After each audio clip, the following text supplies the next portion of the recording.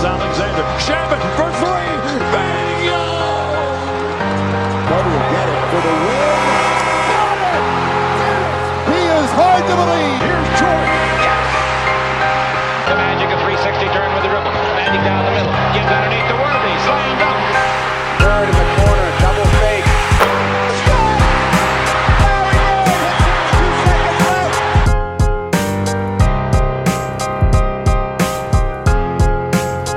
What's going on, guys? Welcome to our 24-minute recaps here at Dime Dropper, episode number 16. Before we get started, please make sure to subscribe on all platforms at YouTube at Dime Dropper Podcast. Make sure to follow us on social media at Twitter and Instagram at Dime Dropper Pod. And, of course, to subscribe on Apple Podcasts and follow us on Spotify. So, a good night tonight for your boy here in Los Angeles as our Los Angeles Clippers come up with the 138-100 blowout victory over the Sacramento Queens, as the great Shaquille O'Neal used to say. It's the Clippers' first time winning 3 games since March 5th earlier in the year when we beat the Rockets just 6 days before the shutdown. So it has been a minute. So to get some momentum, some consistency going is huge. And you know what? Tonight from the jump, it was there, and I couldn't have been more happy with the way that Kawhi Leonard and Paul George led by example. They were aggressive from the get-go, and the role players followed suit. Ibaka was in a bit of foul trouble, but it didn't really matter because our defense was high alert. We went into some zone for a bit. Kawhi was just so good. Like, ever since he's taken off that mask, he has been right up there with the best in the league. And Paul George just continues to make me look like a fool, playing out of his mind. Like, his 3-ball, every time he shoots it, looks like it's going in. And that right-to-left crossover into a pull-up seems damn near automatic, especially when he's on that left side of the court. The Clippers were just rolling. You know, Marcus Morris Sr. came in and gave us some great minutes off the bench, some left corner threes for days. I thought our ball movement was really good. And, you know, Luke Kennard again, showing why he was worth the trade. He's just so much more dynamic than Sham Broke. You know, he comes off screens. He can actually pull off screens. He can actually run, pick, and roll. Shamit, he's scared, you know. Kennard is hesitant. Shamit is a player who loses confidence, you know, left and right. And I'm just really liking Kennard.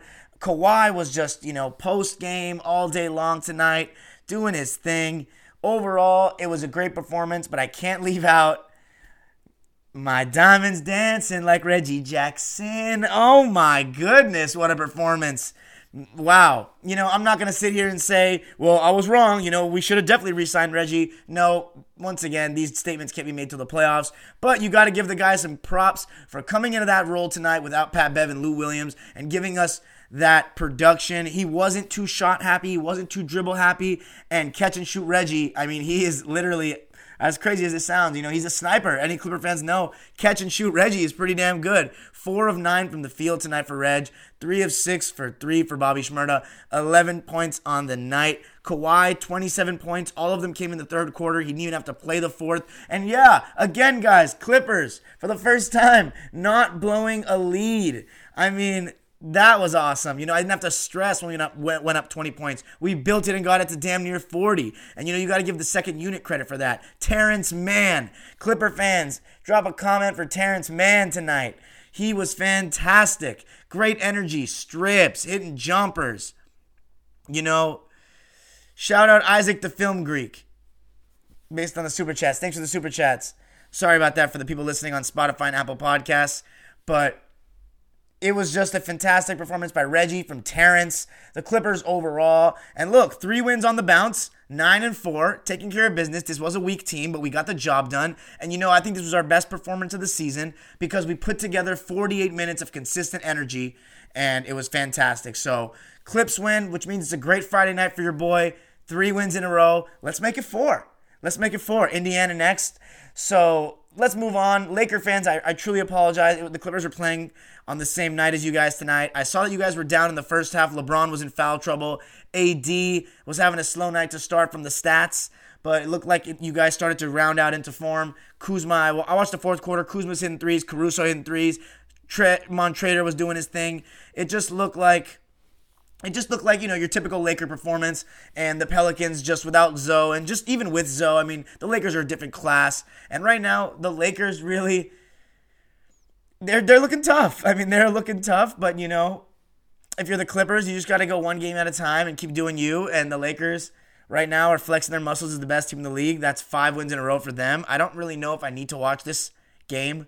It's only my second Laker game missed besides the Bulls game, so I don't know. I don't think Laker fans that need to watch this. What do you guys think?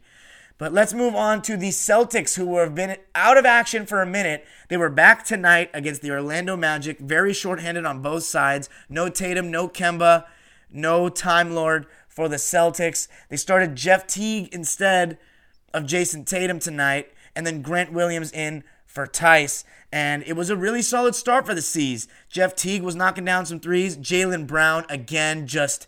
How good has Jaylen Brown been this season, guys? He continues to just be a mid-range master and just literally make whatever's given to him.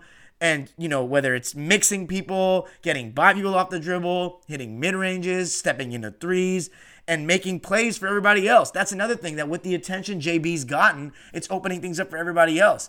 And, you saw Tristan Thompson get 11 rebounds tonight. He played pretty decent. And Daniel Tice coming off the bench, doing a great job on the offensive glass. 3 offensive rebounds, 8 and 10 for Tice. This was one of his better games in a while. But, there was a period of time where it looked like the Magic were going to kind of come back. But Peyton Pritchard, who was literally like the only one in that Celtics second unit when JB went to the bench that could create shots. And for a while, he missed his first 3, and I was like... Okay, Peyton, move the ball. And he just kept shooting, and he started making it. And it just shows the confidence of that kid, He is not afraid of the moment. He's not afraid to keep shooting. And, my good friend Jack Moran used to say to me in intramural games when I would start getting mad at myself for missing jumpers, he used to say, if you're not hot, just keep shooting until you get hot. And that's what Peyton Pritchard did tonight. He hit a really tough 3 in front of I think it was in front of the Magic bench. It was like a corner, between the legs, pull back into a 3. Peyton Pritchard just keeps looking better. Semi Ojeleye was good tonight as well. 6 of 10, 3 of 6, knocking down his open shots. 18 points for Semi off the bench. I thought Marcus Smart put in a good shift as well, hitting some threes, 4 of 10 for 3. And it's funny with Marcus Smart, it's like he misses the shots that you think an NBA player would have an easier time making. And when it comes to tough shots, the guy seems to make them. So, great win. The Celtics are back, and the Celtics are back in winning ways. 8 and 3, they move on. That's a very solid record, and I think they maybe won it first in the West. In the East, first or second, but good win for the Celtics as they await the others. And now we move on to a game that I watched last night. It was the Warriors and the Nuggets, and I promised Warriors fans that I would be back with something. So Warriors fans, I watched the game last night, and Stephen Curry was off to a great start. You're playing against a team that I don't think you're better than, Denver. I'd expect Denver to win at home. And the altitude really seemed to be getting to the Warriors. They were a step behind. I saw PJ Dozier off the ball and 2 different guys get a step on them off the ball, cut to the basket while they were sleeping. But, this is going to start being a theme against better teams. 1, Kelly Oubre's, he's a little too 3 happy for how good he is at threes. And it's time to start realizing that he's just not very good at threes. And he's just better taking it to the basket. He was 3 of 8 and 3 of 10 overall in the game. Kelly's been solid because of his defense and the energy that he brings, but his shooting is just poor. And, I've been praising Draymond Green all season so far, but last night was very telling. Draymond Green cannot be allergic to shooting the ball. That cannot happen. He's not the best shooter in the world. He's not a very good scorer, but here's the thing. You got to be a threat to score. And I know Draymond can still make an open 3 here and there. I still know he can make a float. He needs to take an open layup if he's got it. I mean, there was a play last night in the beginning of the third quarter. He had a layup under the basket, and he chose to pass to Wiseman. It was literally a clear-cut open layup. Draymond has been great, and I know all the intangibles that he does, but he needs to be a threat to score. He needs to give me 10, or the Warriors, he needs to give him 10 points. You can't just expect Steph Curry to carry you every night and Andrew Wiggins to play well every night. Kelly Oubre is not reliable, and their bench is not too reliable. Pascal's good, but Draymond needs to be a little more, he cannot play like that. He cannot be allergic to shooting because teams are going to just start game planning around that big time. So right now they're 6-6. It's about what I'd expect from the Warriors at this stage of the season. With the Rockets losing Jim, it opens it up for the Warriors a bit to really lock that top 8 spot down. So that's all I got to say is Draymond needs to be a little better. But yeah, so let's move on to another team that I stopped following for a bit. I stopped following them because Karl Anthony Towns was out. But I do want to talk about this one game they had against the Grizzlies. It was a game that they should have won because it was a very shorthanded Grizzlies team. And it started out great. D'Angelo Russell was doing his D'Angelo Russell thing, coming off really high screens and pulling into three balls, getting into the lane, hitting floaters, scoring in the pick and roll basically at will, at the rim. Karl Anthony Towns was doing his thing, drawing double teams, making great passes to Malik Beasley, who's a very, very good, shot maker, honestly. Not very, very good, but very good shot maker in this league. He can hit contested threes, even off the dribble, coming off a screen if the big guy's sagging and dropping too deep. If someone goes underneath the screen. Malik Beasley was playing well, and the Wolves were playing well. They were winning by around 12 points in the start of the fourth quarter, and within 3 minutes, the lead just completely collapsed. They went to a lineup without Cat, I think may have been without D'Lo, and Ricky Rubio. I don't know and what's funny is a lot of Clipper fans, including me, were saying we'd want Ricky Rubio on our team. Ricky Rubio looks so lost. Everything he touches is turned into shit right now. In this run, they were trapping Ricky Rubio or just putting him in pick and roll and basically daring him to pass it out and then, getting out to the shooters that would take semi-contested threes. And within that span, Grayson Allen hits an open three in transition. Brandon Clark hits a floater. Before you know it, the Wolves are calling timeout. They're only up by 4. Karl Anthony Towns comes into the game, starts settling for jumpers and bricking. But wow, that Ricky Rubio, Jarrett Culver lineup for the Wolves. I mean, Jarrett Culver, this is his second year now. I thought in the beginning of the season I'd said he looked like he's improved, but that may have just been the first couple of games because right now, Jarrett Culver is looking like certified bust status. No good for Minnesota. And Ricky Rubio I thought would be better than this. Obviously Cat and D'Lo didn't play too well in that fourth quarter, but to collapse like that within 2 minutes, to go from a 12-point lead to being, tied just like that is... And then Anthony Edwards, guys. We need to talk about Anthony Edwards. Yeah, he's in between game is very suspect. Teams are, running him off that three, making him get into those in-between areas, and he is looking sus. His decision-making is looking sus. And Minnesota, Karl Anthony Towns now has coronavirus. Best wishes to him. But, once again, if they have Karl Anthony Towns, they are a decent team that can win games. But it really comes down to focus, execution. Ricky Rubio needs to be better for this Timberwolves team, and so is Jarrett Culver. We're going to be calling this out all season. Jarrett Culver, yeah, not good enough at all. So that's the loss for the Minnesota Timberwolves. And I'm going to end it a little early tonight. We're going to go to the live chats a little early. By the way, super chats are on. If you want to drop $1 for your boy, please do so. We appreciate everything. It will go to good use one day. So let's say this. I just wanted to say something about, I was thinking about this Nets thing the other day. And I was thinking about how wild it is that, Kevin Durant, he and James Harden and Westbrook had this whole story. And for years, it was the what if story. And James Harden is now going to have played with Westbrook and Durant at different points of his career. And it's so funny because, James Harden went to Houston and built his own reputation as one of the best scorers of his generation, one of the best players of this era. Kevin Durant went his separate way, won in Golden State, stayed in OKC for a couple more years after Harden. And, look what happened. They both are reuniting now with totally different egos, especially James Harden, a totally different James Harden. And it's going to be really interesting to see how their paths that they've taken up to this point intertwine now for KD to win more rings and for Harden to eventually get his ring, which is just interesting to me. But I'm also trying to think about it this way, guys. I just want to make a statement. When I was a kid, I used to look at these NBA stars and superstars like they were like superheroes to me.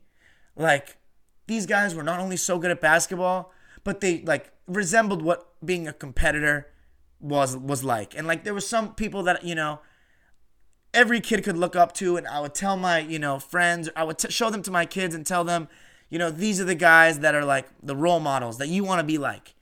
And when I'm looking at how we're going to talk about these players' legacies of today in 10 years. That was when James Harden. So look at it this way. We talk about LeBron. Oh, yeah, that was when he moved to Miami and made his super team. And then we talk about KD. Oh, yeah, that was when he shocked everyone by going to a 73-9 team and built his new super team. Oh, that's when Harden bitched at Houston and then created his super team. And that's when Kyrie went to the Celtics and everybody favored them to win the or get out of the East. And then he basically quit and played blame game. Oh, that's when Anthony Davis, requested a trade in the middle of the season and, basically had his team in shambles. You look at the legacies of the players that they're taking. Oh, let's do Kawhi. Look at Kawhi. Won the championship and then essentially blackmailed the Clippers into trading for Paul George. Like, you look around the league and the legacies, the ways that the stars are going about these things in their careers and forming their own super teams and this and that. You can say what you want. I just don't really respect these guys that much, man. Like, I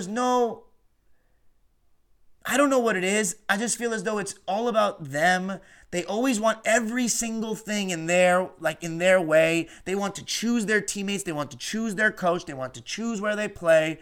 They want to build their own super team when the going gets tough. There's not very much of you lose. And I like how Giannis did it. I give a lot of credit to Giannis, Damian Lillard, Stephen Curry. I'm not saying none of them exist. Those guys are true role models. Jimmy Butler. And I would I would show them to my kids and say, these are the guys that you should look up to.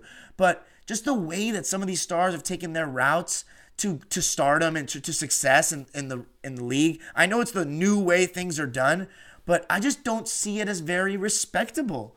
Compared to, I used to think that Kobe Bryant, Dirk Nowitzki, Kevin Garnett, Paul Pierce, Dwayne Wade, Tim Duncan, Tony Parker.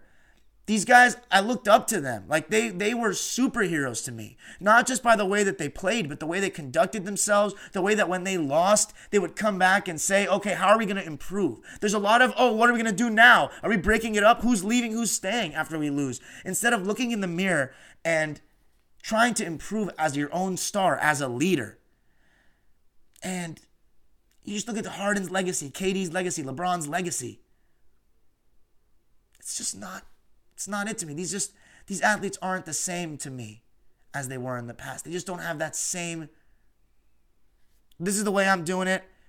And, this is the honorable way. Now, I'm not saying players need to stick with their teams, but it's just the way you conduct yourself and the way you make it about the team and less about you.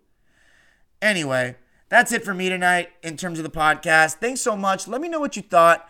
We're ending a little early, 6 minutes early, 18-minute recap tonight. Thanks so much and peace. Now we go to the live chat on YouTube to our subscribers.